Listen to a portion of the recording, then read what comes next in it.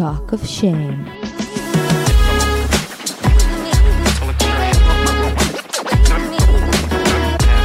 היי, קוראים לי טל זולטי ואתם מאזינים ל-Talk of Shame. בואו נדבר ללא בושה על דייטים, מערכות יחסים, סקס, מגדר, או בקיצור, כל מה שבאמת מעניין. יהיה מצחיק ומעמיק, בואו נתחיל.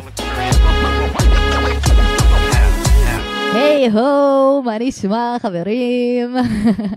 יש לי היום אורח שהוא עובד בחברת סטארט-אפ והוא בעל תקן הרווק התל אביבי. כן, סוף סוף יש לנו אחד כזה. קבלו את ניר. היי ניר. מה קורה? מה המצב? איזה טייטל. אהבת? אני לא בטוח שזה מה שאני מתאר את עצמי, אבל אני יכול להבין. זה לא אחד מההגדרות? מה? אתה לא מגדיר את עצמך כרווק תל אביבי? לא, כאילו אני מניח שיש לי כל מיני טייטלים, אני באופן טבעי זה כנראה אחד מהם, אבל זה לא משהו שאני בטח לא מתהדר בו. הייתי שמח לוותר על הטייטל הזה, במחיר מסוים, לא בכל מחיר. ויתרת על הטייטל הזה מתישהו?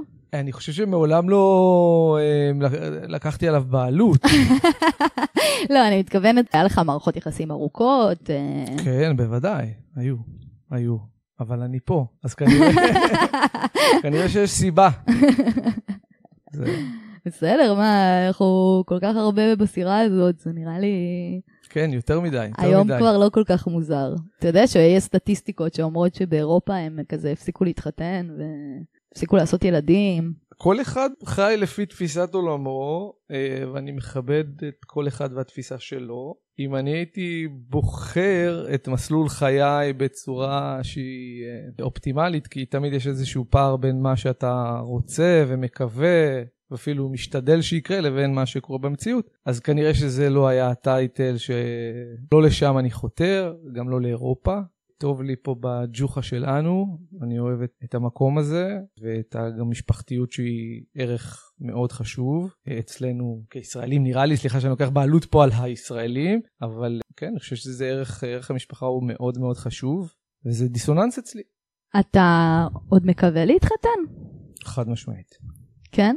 ברור, מה השאלה? שאתה אומר, זה לא מה שדמיינתי, זה לא מה שחשבתי, מה דמיינת וחשבת כשדמיינת וחשבת? אני עדיין בדרך לשם, ברור לי שהזמן עושה את שלו, אבל באידיאל 3 ילדים, בת זוג שבא לך לגנוב את הסוסים, זה לגמרי משהו שאני מקווה מאוד שיקרה.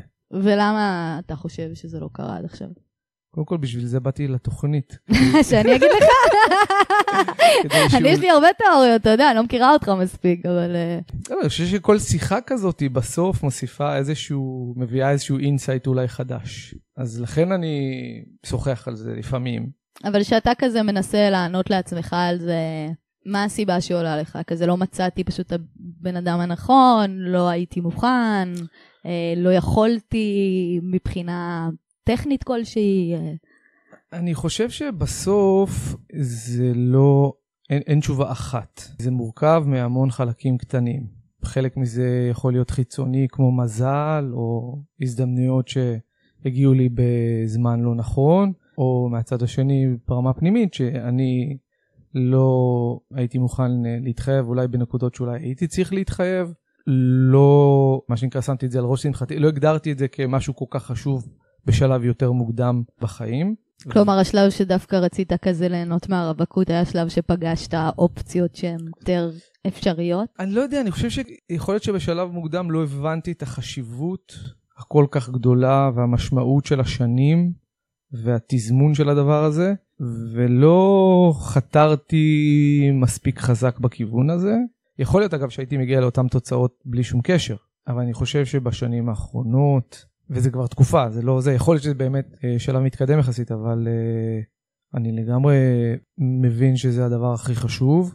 אני מתייחס לזה ככה. מהצד השני, אני מאוד נזהר מלרצות את זה יותר מדי, ואז קצת לאבד את הכיוון, ולבחור בבחירות שהן פחות טובות, שזה בעצם רוב, נקרא לזה, אירועים שהיו לי בשנים האחרונות, היו אירועים, לא יודע אם כל זה, מערכות יחסים, שיכול להיות שנשארתי שם יותר מדי זמן. כי לא רצית שעוד פעם זה כזה. כי לא רציתי את הטייטל בחזרה, זה טייטל שאני אשמח מאוד להיפטר ממנו, שמחתי לא להחזיק אותו בתקופות. אז אתה אומר, הייתי מוכן להתעלם מדברים, כדי לא לחזור כן, לא יודע אם להתעלם מדברים זה בדיוק כי בסוף יש איזושהי אמת, ולי מאוד, לא הייתי אומר שמאוד קשה לשקר את עצמי, כי זה לא נכון, כי אם יש משהו שמאוד קל לנו לעשות, נראה לי, אני מדבר בשם עצמי, אבל בעצם לשקר את עצמנו זה אחד הדברים הכי פשוטים לעשות. למזלי, או שלא למזלי, תכף אנחנו אולי נדבר על זה, אני בשלב מסוים מבין מתי אני מרמה את עצמי, זה בדרך כלל לוקח איזשהו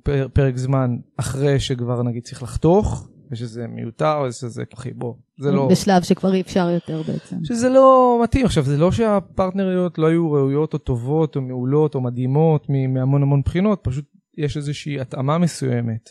כמו שאני חבר של הרבה אנשים, אבל אני לא אצליח להיות חבר של כולם. אמרנו בשיחה לפני זה, אני מאוד אוהב אנשים, וזה משהו שמאוד מרתק ומעניין אותי, ואני אוהב מערכות יחסים בלי קשר להיבט הזוגי, אבל לא כל דבר יכול לעבוד. בסוף יש איזשהו משהו שמחבר בין אנשים מסוימים, והוא לא מחבר בין אנשים אחרים. ומישהו שיכול להיות מאוד מתאים לי, יכול לא להתאים לאנשים אחרים, בדיוק באותה מידה גם להפך.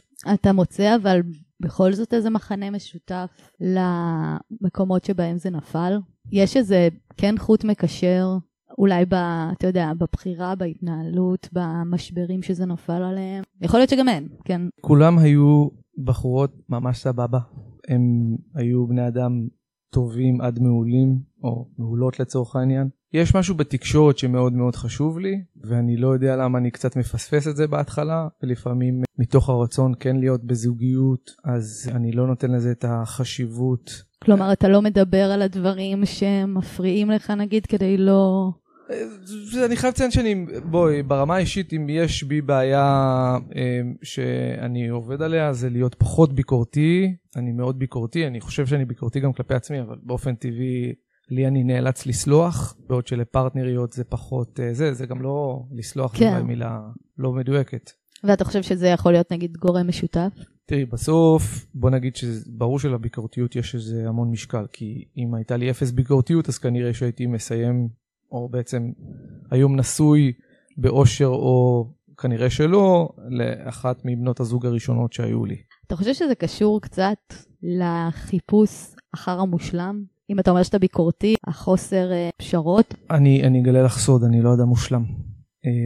אף אחד לא. ואני גם לא מצפה בבנות הזוג שלי להיות מושלמות. אנחנו כן צריכים להתאים אחד לשנייה ולהפך. עכשיו הייתי צריכה להזכיר את השאלה, כי מרוב עומק... אם אתה חושב שהעובדה שאתה, כמו שאמרת, ביקורתי וכזה, אם זה קשור איפשהו למקום שאתה מחפש את מה שנקרא את הבחורה המושלמת, או את הזוגיות המושלמת הזאת, האידיאל הזה שיש לך בראש, ואולי זה קצת מרחיק ממה שיש כאן ועכשיו. אני שואלת, כן? לא, אומרת, אני לא מכירה אותך מספיק בשביל... זו שאלה טובה, כי זה גם לא 0 או 1. אין התאמה מושלמת, ואין בן אדם שאתה לא יכול לדבר איתו על שום דבר.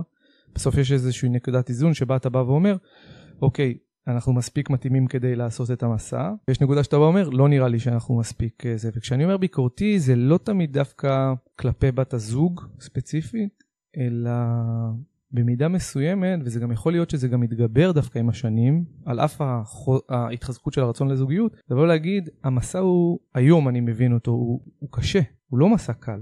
זוגיות, זאת אומרת לא כל הזמן, יש המון רגעים מדהימים וכו', אבל באופן טבעי מערכת יחסים זה משהו שצריך לעמוד במבחן הזמן. ויכול להיות מאוד שאחת הבעיות שלי זה בגלל שאני לא רואה את עצמי מתגרש, ואני לא רואה את עצמי חי בזוגיות שהיא לא טובה, אוברול, והרבה פעמים כשאתה מסתכל, או שאני הסתכלתי לצורך על בנות הזוג, וחשבתי לעצמי האם יש בנו את הכוח לעשות את המסע. והמסע הזה כולל להקים בית ומשפחה. אצל מי טמון הכוח? מה לעשות? אני חושב שזה בחיבור. בסוף יש חיבור, זאת אומרת... אבל החיבור הוא לא איזה יצור עם דופק. בעצם החיבור זה מה שכל אחד מביא לשולחן. המקום הזה של האם אנחנו יכולים לעשות את זה ביחד, זה שאלה שאתה שואל את היקום והוא שואל אותך בחזרה. ואז אתה צריך לענות על זה, אם אתה מוכן לעשות את העבודה הזאת שדרושה בשביל שתוכלו לעשות את זה ביחד, או לא. אני רואה את זה כדבר פחות קוסמי ויותר... קצת בחירה. אני מסכים מאוד, לא מדובר פה במשהו ברמת היקום, יש פה, זה משהו מאוד יומיומי, זה דברים קטנים, זה לקפל כביסה, וזה להוריד את הזבל, וזה להכין לאכול, וזה לשטוף כלים. וכשאני מדבר על הפער הזה, אני לא מדבר ברמה הקוסמית. אני לא מצפה שמישהו ייתן לי את התשובה הזאת. אבל בסוף, כשיש לך פרטנר, כמו שגם אם נסתכל, בואו נוציא את הזוגיות שנייה הצידה, כי אולי זוגיות זה דבר שמכניס המון אמוציות, אבל גם אם אתה מסתכל על סט החברים שלך, אתה יודע עם מי אתה יכול ללכת ולעשות דברים מסוימים, ומי יהיה שם במידה כזאת, ומי יהיה שם במידה אחרת.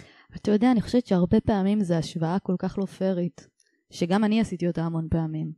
זה כל כך לא פייר לעשות את ההשוואה בין החיבור שלנו לחברים שלנו, לבין החיבור שלנו לבן זוג או בת זוג שלנו, כי המנגנונים שעובדים שם, אני מדברת על מנגנונים שפועלים על ערך עצמי, תחושת שייכות, דברים כאלה, זה מנגנונים אחרים לגמרי. ואני חושבת שתמיד בן אדם שהוא נצא איתו, או בן זוג שלנו, או ביחסים איתנו, הוא תמיד יציף לנו את כל השיט שלנו, את כל הטריגרים שלנו, בצורה הכי בוסרית וילדית שקיימת בנו. משהו שמול החברים שלנו נוכל להביא ביותר בגרות, כי זה כביכול יותר safe zone. וזוגיות, גם שהיא הזוגיות הכי קרובה בעולם, היא אף פעם לא עד הסוף safe zone כמו של חברים, כי תמיד קיים אלמנט של לבחור אחד בשני, להתפשט אחד ליד השני, לגעת אחד בשני, זה מחויבות שהיא הרבה יותר אינטנסיבית עם חברים, וגם הקשר הוא מראש אחר, הוא מציף דברים אחרים, הוא מביא דברים אחרים. חד משמעית כן, אני לא משווה בין מערכות יחסים שלי בין חברים לבנות זוג, ואני כן חושב שיש דוגמה, זאת אומרת הדוגמה הזאת של יש חברים ויש חברים, ואם אנחנו מבינים את זה שיש חברים מסוימים שאנחנו יכולים לעשות איתם דברים מסוימים, ויש חברים שאנחנו לא יכולים לעשות איתם דברים מסוימים, אז עכשיו לעשות העתקה של הדבר הזה, בלי לנסות להשוות את זה פנימית לזוגיות, לאינטימיות, לכל הנקודות הנכונות שהצגת, אנחנו כן מבינים למה זה יכול לעבוד, כי על פניו, אם התיאוריה הזאת היא נכונה, וזה עניין של רק עבודה עצמית, לצורך העניין, או להחליט שאתה נכנס לשם, אז על פניו למה שאני לא אצא עם כל אחת? זאת אומרת, איזה מרחק, על איזה מרחק, זה כל השיחה בסוף, כל הסיפור הזה. אז אתה יודע על מה אני כן מסכימה איתך? שהבחירה היא צריכה להיות כן באיזשהו מקום קצת מהראש, אבל היא, כמובן שחייב להתקיים שם גם אלמנט של רגש, ושל מישהו שכן מאיר בך משהו, מדליק בך משהו, מרגש אותך באיזושהי צורה, אבל גם אני חושבת שמבחינת אינטלקט, יש מקום להכניס אותו שם, פשוט במובן אחר. כלומר, במובן של במקום להסתכל מה חסר, כלומר, להגיד לעצמי, מה לי חשוב, אצלי, מה לי חשוב שיתקיים בזוגיות שלי, ולדבר את זה עם הבן אדם שאני רואה בו פוטנציאל, ולראות אם אנחנו נמצאים באותו מקום. ואז מראש אנחנו כבר בנקודת פתיחה יותר טובה. אבל הרעיון הוא גם קודם כל להבין עם עצמי, מה אני באמת רוצה, מצפה, מחפשת, איזה סוג.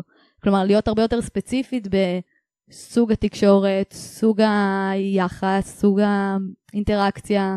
אף על פי שאנחנו כאן מדברים ומנתחים מערכות יחסים, התחושה שלי לא צריך לחפור בזה יותר מדי ברגע שיש לך את הפרטנר הנכון. כשאתה מוצא את הפרטנר, וזה היה לי, הכרתי מספיק אנשים והיו לי מספיק מערכות יחסים, אתה יודע מתי זה עובד ומתי זה לא עובד, ואתה צריך לזקק לעצמך באמת. כמובן שיש פרמטרים ואפשר לנסות לקסטם את זה, אבל בסוף אני לא יכול לברוח ממי שאני. גם אם אני לא יודע לשיים את הזוגיות המתאימה לי ביותר, בסוף שאני יושב עם מישהי בחדר ואני מדבר אליה ואני מסתכל לה בעיניים, כל פעם שניסיתי לרמות את עצמי, נכשלתי באיזה כישלון חרוץ. ואני לא יודע לשיים את זה, אבל...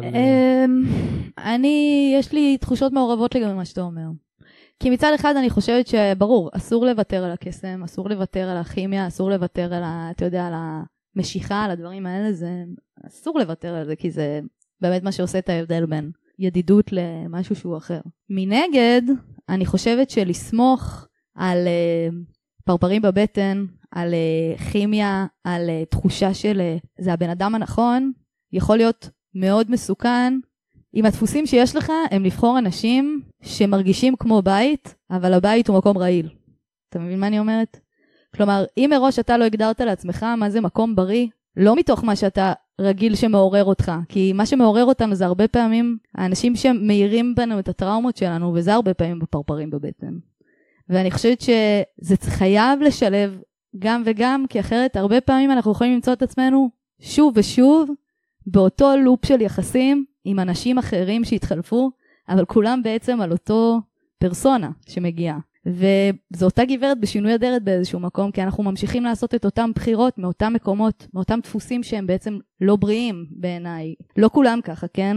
אני יודעת שבשלב מסוים שהסתכלתי על עצמי ואמרתי, אני רווקה כבר הרבה שנים, ואני מסתכלת אחורה על הזוגיות שהיו לי, אני לא מרוצה מהם, ואני מנסה לחשוב מה היה משותף, ואז אני מבינה שאוקיי, בסדר, הם היו לא בסדר, הם עשו לי דברים, אני יכולה להגיד עליהם את כל הדברים בעולם, אבל בסופו של דבר אני בחרתי להיות שם, אני בחרתי אותם, אני זיהיתי אותם, אני נדלקתי דווקא עליהם, אז זה אומר שיש אצלי משהו שצריך להחלים, כדי שהבחירות שלי יהיו אחרות, ואני מראש לא אמצא את עצמי במעגלים האלה, אז אני הפסקתי לסמוך על פרפרים בבטן.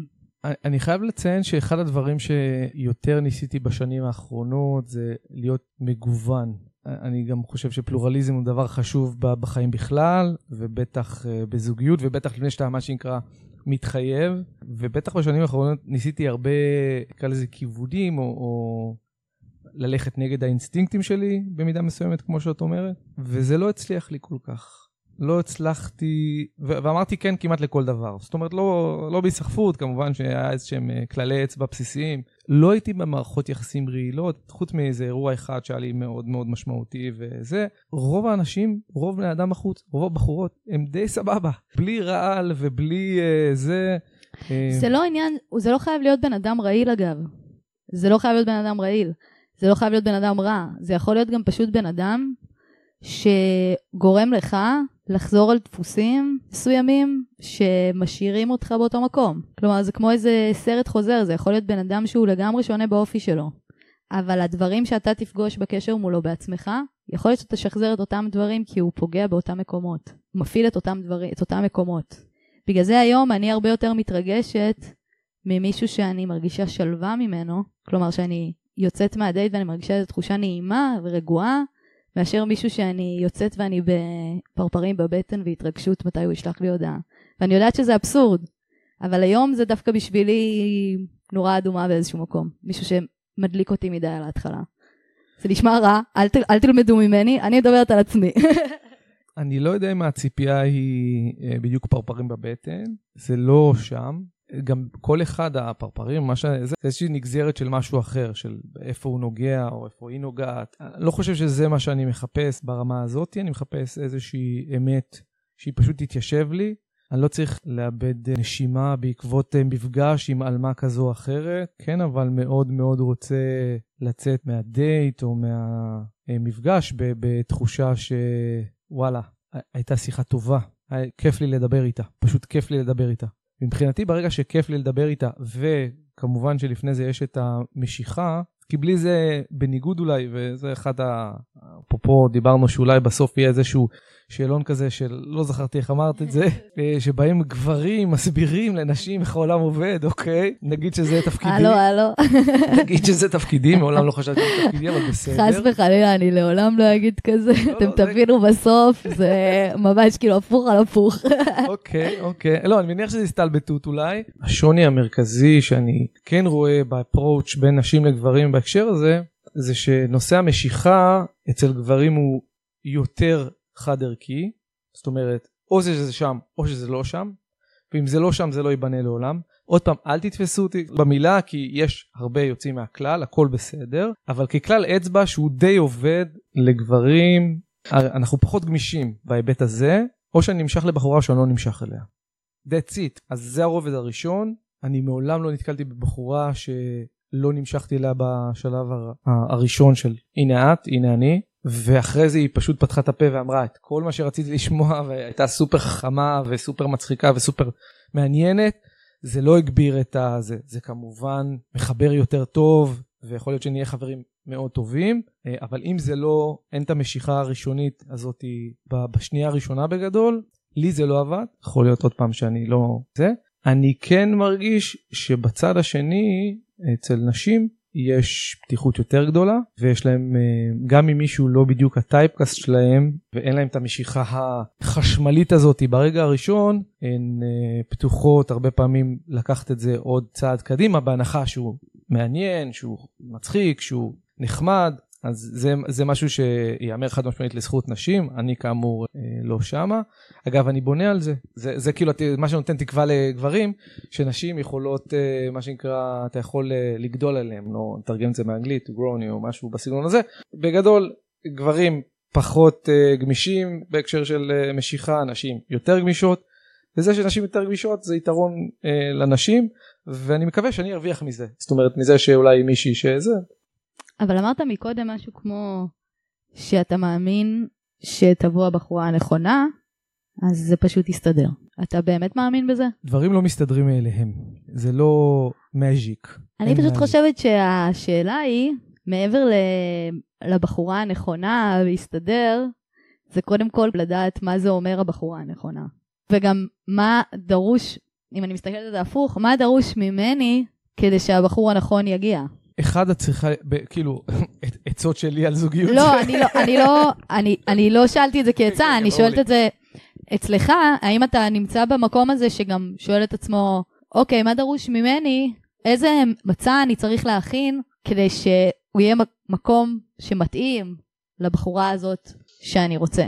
אני אגיד לך שבשלב הזה בעיניי הבעיה המרכזית זה בעצם דווקא ליצור את המצבים. הבעיה היום עם קשר לקורונה, בלי קשר לקורונה, עם קשר לעבודה אינטנסיבית או בלי קשר לעבודה אינטנסיבית, זה בעצם לייצר את המצבים. אני חושב שזה אגב הייתה הבעיה שליוותה אותי כל החיים. אין לי את זה בלהתחיל עם בנות, אני לא יודע לעשות את זה.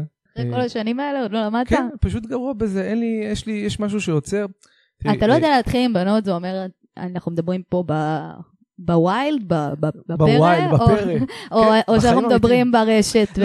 לא, אז ברשת כמובן שבאופן טבעי זה הרבה יותר קל. וזה בסדר גמור. אבל זה משהו שנכנס יחסית לאחרונה, בטח בעידן הקורונה, ואולי קצת לפני זה, אבל בואי, אני בשוק לא מעט זמן, זה לא היה מקובל, זה לא היה סטנדרטי, אפליקציות למיניהם, זה היה דבר ששמור לאנשים שנראים קצת מוזר, ואפשר להגיד את זה, כאילו, זה לא מדויק, בהגדרה, בשנים הראשונות שזה התחיל הדבר הזה, של ההיכרויות, לא רוצה לזה, שולי כן, זה היה וידאוים כאלה שמצלמים בבית ושולחים בדואר. לא יודע, זה לא זה, אוקיי, לא הגעתי לכך. אבל כן, זה משהו שהפך להיות מיינסטרים רק בתקופה האחרונה. ומה היית עושה לפני? נגיד דרך חברים, או באיזשהם סיטואציות כאלה שהייתה לי ברמה האישית, מאוד קל ברגע שיש אינטראקציה. אני מדבר בסדר. אין לי מעצור ברגע שאני מדבר, אני כאילו סבבה. האפרוץ' הוא משהו שהוא בלתי אפשרי בעיניי. המחשבה הזאת היא של לגשת לאדם זר, שזה משהו שאגב אין לי בעיה שבכל תחום אחר, בכל אג'נדה אחרת בעבודה זה, אבל לגשת לאדם זר ולהציג את עצמך, זה נראה לי דבר זה לא נראה לי, זה פשוט משהו שלא הצלחתי לעשות. אין לי משהו נגד זה. זה באמת נורא מביך, וגם, אתה יודע, זה גם מקום נורא חשוף ופגיע, שאפשר בקלות גם לקבל דחייה. אני חושבת שגברים לא מספיק נותנים להם קרדיט על כל הדחייה שהם צריכים לספוג במהלך חייהם. זה לא קל. אני חושב שזה תפקודנו אבולוציוני לפחות זה, אנחנו יודע שאנחנו הולכים לעידן שהוא יותר... לא, אני יודעת שאני גם מאמינה שעם הזמן זה נהיה יותר קל, אבל זה עדיין... לא, להפך, במידה מסוימת, גם ככל שאתה גם מתבגר עם הגיל, זה קצת מוזר. אני צריך להיות היום, גם לתפיסתי, לא חברתית, אבל גם חברתית אני חושב שיש ציפייה, שאחרי שאתה חוצה את גיל 40, אתה כבר צריך להיות אבא, או נשוי לכל הפחות, 2 ילדים. מה יש לך בלחפש בבר, אחי? כאילו, בוא. אני גם לא, זה לא סצנה שאף פעם, כאילו, חשבתי, אני אוהב לפגוש חברים בבר, אבל הסצנה האהובה עליי זה הסלון בביתי, זה לשבת עם חברים בבית, זה נראה לי כאילו סביבה שהיא הרבה יותר כיפית מכל דבר אחר, ולחטט את רגליך בשלבים שהם לא שנות ה-20, 30 ומשהו, כל אחד יחליט לעצמו מתי זה. זה פחות המקום לקושש בחורות בבר, זה פחות, העולם לא ערוך לזה, או לפחות אני רגשית לא ערוך לזה, ואני מניח שזה חלק מהסיבה שגם אני פה, כי בנוסף לכל הצעות האחרות שאני מביא איתי, אני גם בעצם לא חשוף להרבה מצבים. זאת אומרת, אם הייתי חשוף להרבה סיטואציות והייתי יוצא להרבה דייטים, אז יכול להיות שלא היינו מדברים פה בכלל. אתה לא יוצא להרבה דייטים? ממש לא.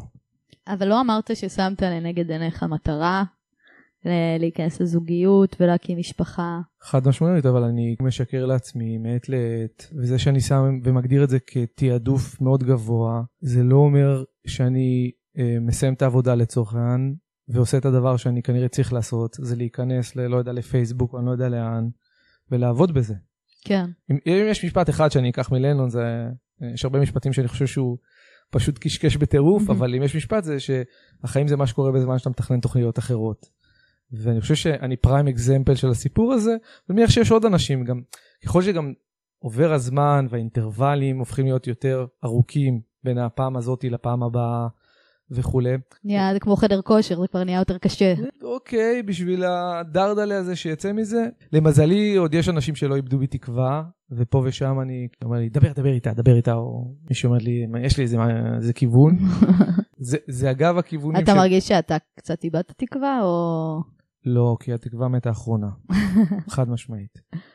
אתה לא מאבד תקווה, כי אין למה. אבל אתה חושב שאולי עם השנים, באיזשהו מקום, זה כבר נהיה קצת נוח, וקצת יותר קשה לצאת מהמקום הזה, מהפינה, מהשגרה, כן ולא. אני מאוד אוהב את הפינה שלי, אני מאוד אוהב את השזלונג בדירה, ויש לי מדף כזה ליד שאני מניח שם את הדרינק או מה שזה לא יהיה, ואת השלט ואת עכשיו אח שלי קנה לי אקסבוקס. אחי, מה נסגר איתך?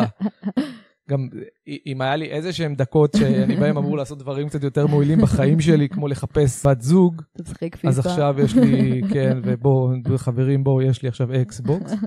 מתנה מטופשת מאין כמותה, אז אני מאוד אוהב את הפינה שלי, אבל יש לי מקום בארון, ויש לי מקום במגירות, וצריך מלא את זה. עכשיו, יכול להיות שגם בגלל שיש את המקום הזה, והוא פנוי, לא בהיבט הפיזי, כן, לא בטוח כמה ייכנס בדיוק, אבל... אז חשוב לי שתמלא את המקום הזה מישהי משמעותית. ויכול להיות שזה מין סרקל כזה, שאתה מצפה למישהי משמעותית, ואז אתה פוגש מישהי שהיא ככה חצי כוח, ואתה אומר, רבק, איך זאתי תמלא את כל... סל הציפיות האינסופי. אז אני חושבת שהבעיה פה היא קצת תמונה בסל הציפיות האינסופי. אני חושבת שהציפייה שמישהו אחר ימלא אצלנו את הדבר החסר, או יהיה החצי שישלים אותנו, או יענה על הצורך שלנו באהבה כדי שנרגיש אהובים ושייכים, זה ציפייה שמועדת להמון אכזבה. אני חושבת שאנחנו צריכים לצפות את זה רק מעצמנו. כלומר, לעצמנו. הבן אדם השני אף פעם לא יכול להיות המושיע, הבן אדם שימלא את מה שחסר לנו, שזה יותר מדי אחריות, זה הרבה יותר מדי אחריות, לשים על בן אדם אחר. שידאג לעצמו קודם, זה יותר חשוב. לא, זה שהפרטנר צריכה להיות אדם שלם בלעדיי, כמו שאני צריך להיות אדם שלם בלעדיה, זה אמת לא, כי אמרת איך זאת תמלא את הר הציפיות, ואני מדברת על הר הציפיות הזה, של מה היא צריכה, מה הר הציפיות הזה בעצם? זה לא משהו שהוא לא בר השגה, או איזשהו משהו ארטילאי כזה. בסוף זה דברים קטנים. זה פעולות קטנות שאנחנו עושים במהלך היום-יום, שאני חושב דברים שנמצאים בזוגיות טובה. אני רואה את זה סביבי. אני רואה את זה סביבי בזוגות אחרים, כמו שאני רואה את זה שזה לא נמצא אצל זוגות אחרים. ומה זה הדבר הזה שאתה רואה בעצם? מה זה מה שנקרא G, האלמנט החסר? תראי, בסוף... יש ציפייה בכל השיחות, לא יודע בכל השיחות, אבל יש לי תחושה שיש ציפייה כזאת בשיחות על זוגיות, כאילו שבסוף יהיה איזשהו פיצוח. יהיה איזשהו, נגיע לאיזושהי מסקנה שבוא אותה ניקח לדרך. לא, יש, כאילו, כולנו רוצים... כאילו, יש כל כך הרבה מסקנות, זה לא נגמר. אני הייתי שמח שתהיה אחת, ואני אקח אותה לדרך, ומחר אני איישם אותה, וב4 אחרי צהריים, בעוד שבוע אני כבר אהיה במקום אחר. בסוף זה בדברים קטנים, כמו באופן שבו מסכימים או לא מסכימים על דברים, ובאופן שבו מתמודדים. אחד הדברים שאני נראה לי למדתי שהוא הכי חשוב, זה למשל הריקאברי. כי לפעמים אתה מתווכח עם הפרטנר שלך, או הפרטנרית. זה דבר טבעי. למשל, האופן שבו אתה יוצא מהסיטואציה הזאת. וכשיש תקשורת טובה, שזה אמרתי שהוא, מבחינתי זה הדבר הכי חשוב, אז אני רואה איך מתמודדים עם זה. ואני רואה במקומות שאין תקשורת טובה, למשל, איך מתמודדים עם זה. ולצערי או לשמחתי, אני כבר הרבה שנים בעצם מלווה בלי כוונה זוגות אחרים. יכול להיות גם ההורים שלי, כן, אבל גם חברים וכו'.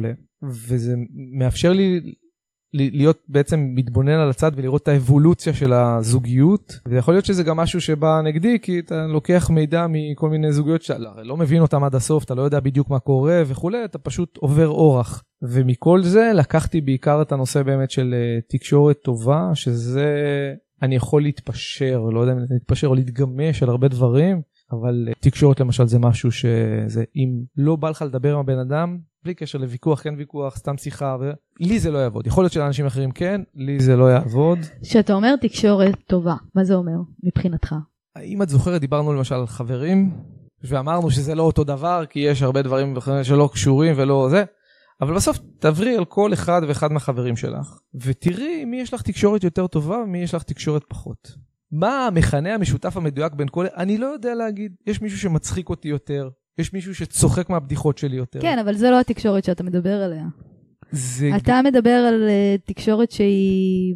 תקשורת שבאה בעצם לנהל משק בית ביחד, לנהל חיים משותפים ביחד, לנהל משברים ביחד. זה פחות מישהו שתצחיק אותה, את זה אתה יכול למצוא בכל מקום. לא, כמובן, נתתי את הדוגמה של זה, כן, כי לא, דיברנו על חברים בגלל זה וזה... אני שואלת מהמובן הזה, המקום הזה של התקשורת הזאת, למה אני שואלת את זה? כי אני חושבת שהרבה פעמים אנחנו רוצים דברים, אני חוטא בזה גם, שאני לא בהכרח מיישמת בעצמי. כלומר, אני רוצה כנות, ואני לא בהכרח כנה עד הסוף. אז מעניין אותי אם אתה באיזשהו מקום גם חי את הדבר הזה שאתה מאמין בו. כלומר, שאתה מוצא את עצמך עם בחורות, עד כמה באמת התקשורת מבחינתך, מהצד שלך זה התקשורת שאתה רוצה. אני חושב שהנקודות שציינת הן סופר חשובות. זה לא, עוד פעם, זה לא 0 או 1. לכולנו יש דארק סייד, ולוקח זמן לקלף את הבצל. יש לא מעט שכבות. בסוף, יש אנשים שיודעים שיש לי שכבות בעומק מסוים, ויש אנשים שפחות. ואני מצפה שהפרטנרית שלי תהיה כזו, שאני ארגיש בנוח איתה, להכיר לה את כל הצדדים שלי עד הסוף, עד העצם. אני חושבת שכדי שהפרטנר שלי גם יוכל להיות כזה, בשבילי, אני צריכה קודם להראות לו שאני מוכנה לעשות את זה איתו גם. אתה מבין מה אני אומרת? כלומר, לצפות ממנו שיוכל להכיל אותי, זה רק במידה, ואני באמת מוכנה עכשיו לשים אצלו משהו להכיל. כי אם אני אומרת, אני רוצה מישהו שיכיל אותי, אבל אני מחזיקה לעצמי, כי אני לא באמת סומכת עליו שיכיל את זה, אז בעצם אני לא באמת נותנת את האפשרות הזאת, אתה מבין? או אם אני לא יכולה להכיל אותו, כי אם אני לא יכולה לעשות את האפקט ההפוך של מה שאני מצפה. אני חושב שעקרון ההדדיות הוא לא שאלה. זאת אומרת, כל דבר שאתה מצפה מבת הזוג שלך, אתה אמור לצפות מעצמך, ולהפך. זה לא תמיד קל ליישם את זה. ה-day to day הוא עוד פעם משהו אחר ממה שאתה מתכנן, אבל אני רוצה להאמין שכשאני יוצא לדרך ושאני קופץ למים, יותר מאשר אני שומר על עצמי, אני צריך לשמור על הפרטנר או על הפרטנרית. יותר מאשר אתה שומר על עצמך? אני אמור, מכיוון שאני מבין שאני נותן לעצמי פקטור, כי אני אדאג לעצמי בהגדרה, זה המקניזם, אני לא יכול לא לדאוג לעצמי, בסוף אני צריך לשרוד. ולכן אני חושב שאני מנסה, לפחות יודעת, זה יומרני להגיד, ויכול להיות שהיישום של זה הוא אחר לגמרי ממה שאני מתאר, אבל לפחות שאת שואלת אותי עכשיו מתחת לפלוריסנט, וכשהכל נעים ואני יכול להגיד מה שאני רוצה, אני פשוט מבין בסוף שהאושר שלי עובר דרך האושר של הפרטנרית שלי. ובלי זה, בלי לצאת לדרך בצורה כזאת, זה רק עניין של זמן עד שזה יתפוצץ, כי בלי איזון... ועם זאת, חשוב לי להגיד שהאושר של הפרטנרית שלך הוא לא האחריות שלך. הוא אחריות רק של הפרטנרית שלך. נכון, אבל האושר שלי הוא האחריות המלאה שלי, וברגע שאני מבין שהוא עובר דרך האושר, תראי, אני יכול לדבר על משפחה. אתה לוקח אחריות על הפרטנרית שלך? לא. ברגע שאתה לוקח אחריות על האושר של עצמך, אתה כבר עושה לה ממש טוב. אתה מבין מה אני אומרת? ברור. זה כמו משפחה לצורך העניין. הסיבה שאני חשוב לי לדאוג להוריי ולאחיי, זה לא בגלל שאני באמת דואג לאושר שלהם, יש להם את החיים שלהם, והם יודעים מה עושה להם טוב וכו' וכו'. אבל אני חושב שיש לי תפקיד בלוודא שבכל מה שקשור לאינטראקציה איתי, מיוצר שם אושר. כי ברור לי שברגע שאתה קרוב לאדם, כמעט קרוב כמו שאתה קרוב אצל עצמך, אז האושר שלך עובר דרך אותם אנשים. כי מה שמגדיר אותי בסוף, הרי מה מגדיר? אדם כמעט לא יכול להגדיר את עצמו רק בפני עצמו. הרי אני מצחיק ביחס לב, אני חכם ביחס, אנחנו כל הזמן ביחס למשהו אחר. אי אפשר להגדיר את עצמך ביחס לעצמך, בעיניי. אתה יכול להגדיר את עצמך ביחס לעצמך לתקופה אחרת.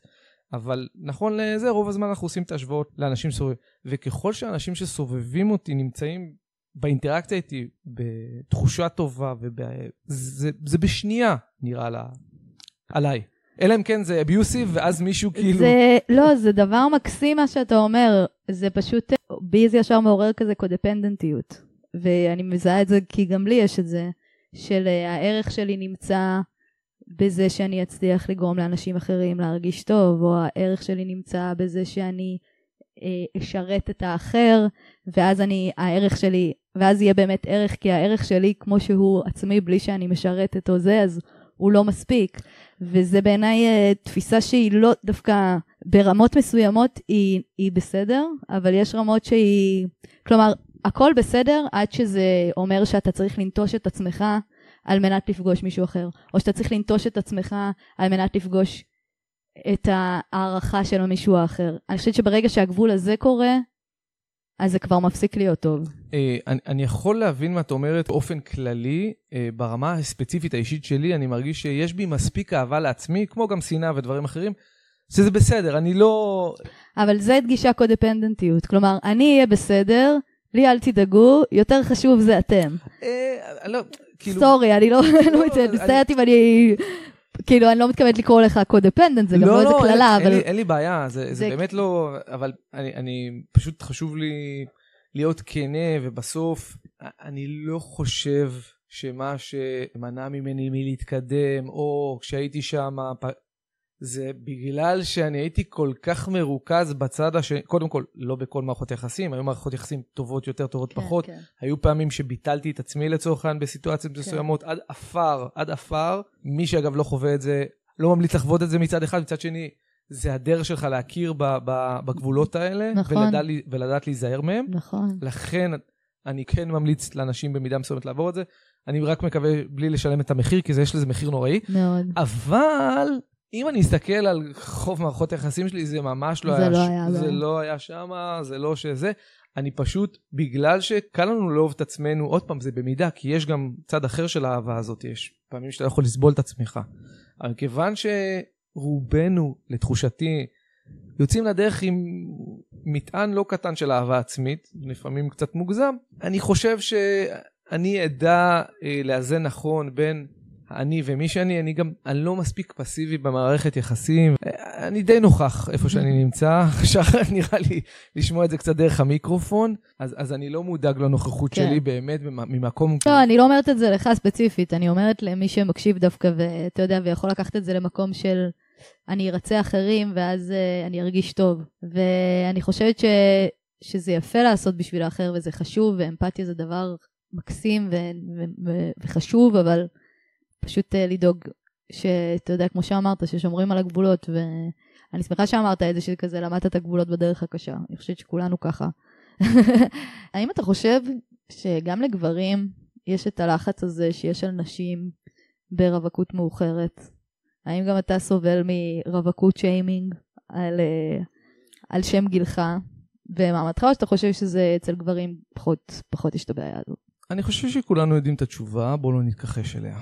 אפשר, אגב, רק על הנושא הזה אפשר להרביץ 40 דקות בשקט, אבל אני... שאולי עוד נעשה את זה בהמשך, לך תדע. שום בעיה, הכל בסדר, זה פה קרוב. תן איזה טיזר. אז התשובה היא חד משמעית, כן, כולנו יודעים את זה. לנשים יש שעון ביולוגי, לגברים אין שעון ביולוגי, אבל לשני הצדדים יש שעון חברתי. השעון החברתי של בנות מגיע לפני בנים, בגלל ההשלכות של זה. בעיניי הורות בשלב מאוחר, או רווקות, בטח הורות, זה מאתגר שלא לומר מיותר.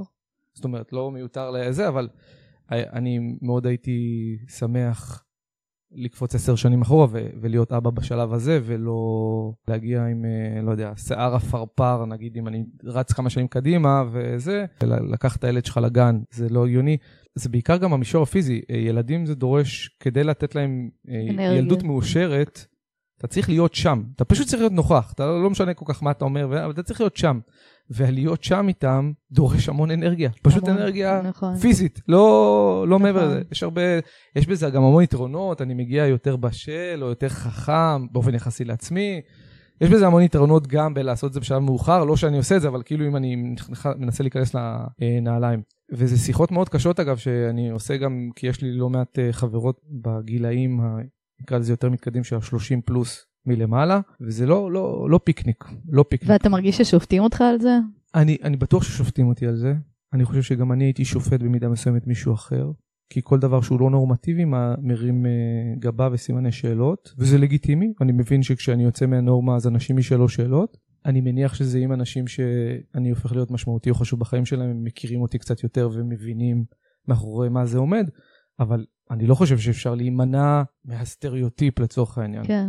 It is what it is, וזה עליי, זה לא על אף אחד אחר. אין לי שום טענות למי שמרים גבה על זה שחציתי את גיל 40 ואני עדיין מתבחבך בנושא הזה. שירימו, מכבד. אבל זו העמדה שלי, אני חושב שיש אנשים שחושבים אחרת, שזה לא עניינם ומה זה, בסדר, נכון, זה לא עניינם או זה לא זה, אבל הביקורת הזאת בסוף באה, יש סיבה שזה נורמטיבי, דיברנו על זה, יש מקום זה, אין לי טענות לאף אחד שאומר את זה, הטענות היחידות שיש לי בהקשר הזה זה לעצמי. לפני שנעבור לפינה שלנו, כבר? בא לי שנדבר קצת על רווקות בימי קורונה. אוקיי. איך אתה מרגיש שזה קורה העסק? אתה מרגיש שטינדר כאילו עולה על גדותיו? שיש שם איזה הצפה של... אני מרגישה שכל מי שלא היה...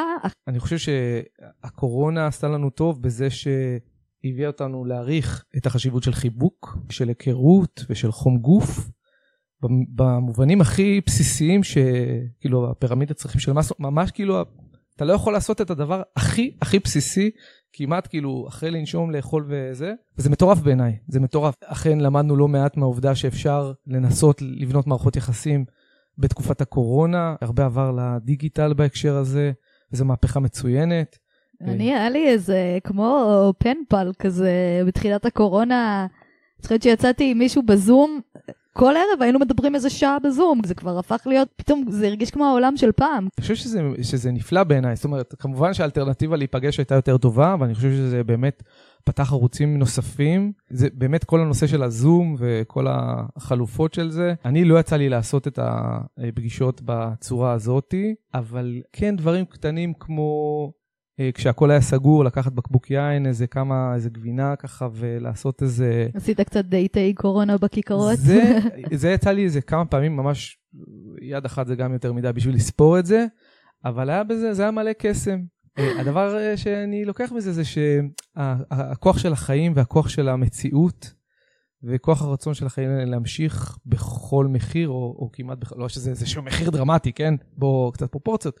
אבל בשורה התחתונה, כשאתה רואה שאנשים רוצים ומוכנים לעשות את זה, ונפגשים בספסלי רחוב, בצורה שהיא קצת גמלונית, ובכל זאת מנסים לקיים את הדבר הבסיסי שאבות אבותינו זה, וזה ההיכרות בין שני אנשים ונשיקה ראשונה או מה שזה לא יהיה, זה קסם, זה קסום. כן, לא, גם יש משהו מאוד קליל כזה להיפגש בחוץ כזה, ולא דווקא באיזה פאב, יש בזה משהו נעים דווקא נראה לי.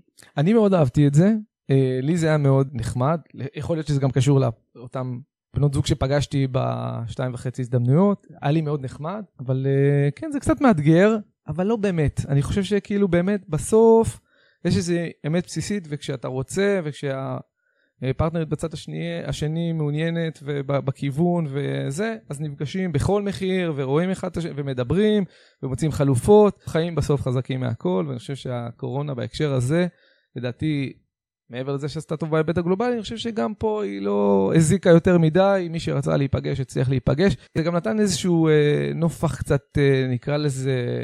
סוף העולמי כזה, מה? כן, אתה מתחמק כזה, ואתה זה, רגע, אנחנו בזה, האם אני כן נפגש שאתה בסגר, או לא נפגש בסגר?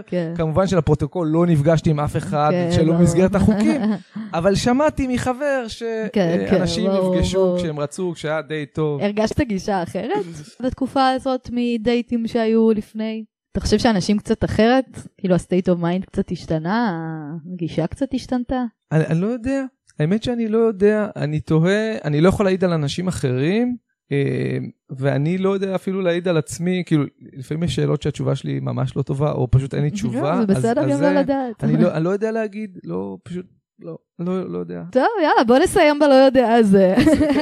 נראה לי אקורד טוב. זה מה שישאר בסוף. מה הסיפור שלי? הוא לא יודע. אנחנו עוברים עכשיו לפינה, הפינה שאתה ככה ספילרת, כן, סליחה. והשחרת, אני חייבת להגיד. הפינה שלנו היא הסגברה יעילה. אני הסברתי לו פשוט מה זה הסגברה, הוא לא הכיר את המונח, זה שגבר מנסה להסביר לי שאיך עובר העולם, אז אני החלטתי לקחת את זה למקום היעיל, ביקשתי מהמאזינות שלי לשאול את כל הסודות לגבי המין הגברי שהן לא מבינות. אגב, מאזינים, אני מזמינה אתכם גם לשאול אותי, ואני אנסה לענות בשם המין הנשי, אבל היום אנחנו נתמקד בך, ואתה תנסה לתת לנו קצת תשובות, אוקיי? יאללה. למה הם אומרים שהם לא רוצים, אבל מתנהגים כאילו כן? וואי, איזה אדם גרוע בחרת לענות על השאלה הזאת. אתה רוצה להגיד לי שאף פעם לא נתת למישהי תחושה שאולי כן, אפילו שאמרת לא? או שאתה לא מהאלה? תראי, אני לא אגיד לך שהיו פעמים שפספסתי פספוס גס מאוד של אולי ידידות או חברות שהיו להם כוונות אחרות, ואני בגמלוניותי ובעברוני לא קלטתי, אבל זה אחר על הראש שלי, אין לי שום טענות לצד השני. חד משמעית, אני גם חושבת. אין לי, כאילו. מי שאומר שלא, אבל מתנהג כאילו כן, הוא פשוט אפס ותעיפי אותו. למה זה נראה כאילו הוא אוחז בו דיבוק שהוא גומר? שזו שאלה טובה, גם אותי מעניין. אוחז דיבוק. יש קטע מדהים, אני חושב של ג'ים ג'פריז, שהוא מדבר כאילו על המקרה ההפוך. מישהו שהוא פשוט מתנהג כל הזמן באופן כאילו, עם כזה ריר, האם כשהוא גומר, הוא פתאום נהיה נורמלי לאותו רגע. זו התשובה הכי טובה שאני יכול לתת לדבר הזה. תשובה מצוינת. אוקיי. האם גם גברים יושבים ומנתחים שעות הודעות והתנהגויות? אני כן, לפעמים כשזה חשוב לי. אתה יושב עם חברים, עם בנים, ואתם מדברים כזה על מה התכוונה בהודעה? אתם גם עושים את זה או שזה רק בנות? נדיר. יפה, זה סוד טוב. למה שאנחנו נפגשים בחברה, הוא מתנהג כאילו הוא בקושי מכיר אותי, כמעט ומתעלם, ושאני מגיעה הביתה הוא מתכתב איתי שעות בצורה אינטימית וחמה? הוא בן זונה. זה נשמע קצת, או שהוא מגה ביישן בצורה מוגזמת, או שהוא מתבייש בך ואז שימות ותעיפי אותו. נכון? אבל אתה צריך לענות, אתה הגבר. אפרופו דוגמאות גרועות שאני נותן פה, אז אני יכול לגלות את הרחוב שאנחנו נמצאים. כן. אז אנחנו מקליטים ברחוב ריינס. עכשיו, את מכירה את הביטוי נערות ריינס? כן, האלה שלא הולכים איתם בדיזינגוף, הולכים איתם ברחוב החשוך. בדיוק, אז יש גם זה, שזה כמו לרכב על וספה. זה מאוד כיף, אבל פדיחה מהחבר'ה. אז אם מישהו מתנהג ככה, בהנחה שהוא לא ביישן, הוא לא שווה אותך. כן, כן. תתקדמי אחותי. למה הם תמיד חוזרים, אפילו שהם אלה שחותכים? מה הקטע הזה? האמת, מה זה מזדהה? מה הקטע הזה? תמיד חוזרים. תמיד יש איזשהו שלב שפתאום יש איזו חרטה, פתאום קמים זומבים מהמתים, מתקפת זומבים כזאת. תראי, אני לא יודע איפה חזרתי הרבה פעמים, כאילו אני מנסה לענות פה אולי בתור, אני אמור לענות בתור המין הגברי ככלל או אני? אתה יכול, אתה יודע, נראה לי זה אותו דבר, לא? תראי, בגדול אנחנו חוזרים רגע, יכול להיות בוא נעשה איזושהי שאלת הבהרה. חוזרים למה? חוזרים שיוצרים קשר פתאום. ולאן זה מוביל אחר כך? אם אתה שואל אותי, זה לא כתוב פה, אבל הרוב זה כזה לשום מקום. סבבה. אז כנראה שקצת חסר לנו חום גוף. געגועים, קצת בדידות. כן, אנחנו אנשים בודדים בסוף כולנו, כל מי שנמצא בזה, לפעמים יש אנשים שנמצאים בזוגיות והם בודדים, שזה דבר אפילו קצת יותר נורא, אבל אני מניח שרוב הבוטי כל זה כשאתה בודד, ושגם אין לך כרגע אלטרנטיבות יותר טובות, צריך להגיד את זה. אז אחותי, אם את באותו מצב תזרמי, ואם זה לא הקטע, זה לא. אני ממליץ שאם אין מחיר רגשי, וזה זורם, סבבה. אם יש מחיר רגשי, לא שווה את זה. לא שווה את זה. למרות שלא מצליחים לעמוד בזה כל הזמן. נכון. אחד אחרון. למה הוא שואל אותי איפה הוא שם את הדברים שלו? זה קורה לי המון. מה הקטע גם של גברים לאבד את הזיכרון ברגע שיש להם בת זוג? אז אני חייב להעיד על עצמי שלי אין זיכרון נקודה, בלי קשר לבת זוג. האובדן הזה הוא... מי אתה שואל בחיים לבד? את אלוהים כזה, איפה שמתי את המפתחות? אז יש לי נקודה אחת זה באמת, יש איזושהי ציפייה, שבת הזוג היא יותר חדה ממך, וכאילו אתה לא מופס על החיים שלך, אתה גבר, אנחנו בנויים לפעולות פשוטות, יש לנו קצת כוח, אבל לא פעולות מורכבות, ולפעמים גם לדבר בטלפון ולהניח את המפתחות ולזכור איפה שמת את המפתחות בזמן שדיברת בטלפון והכנת קפה או לא יודע מה שתפת, אין סיכוי שזה יקרה לי. אני חד משמעית מזדהה עם הסיטואציה הזאת בתור החלק הפחות מוצלח של הסיטואציה. כן, זה קורה לי המון, גם קורה לי המון שאני מצפה בת הזוג, אפילו גם חברים בהקשר הזה או זה, פשוט ידעו להשלים את מה שאני חושב, אומר משפטים, תביאי לי את הזה. או איפה שמתי את הזה. היא אמורה לדעת מה זה. היא אמורה לדעת, ואני חייב לציין שברוב המקרים הם יודעות גם. הם יודעות. מדהים. זה לפינת הכוח הלאה. הן פשוט יודעות. אז כאילו, אז זה עובד לי, אז מה?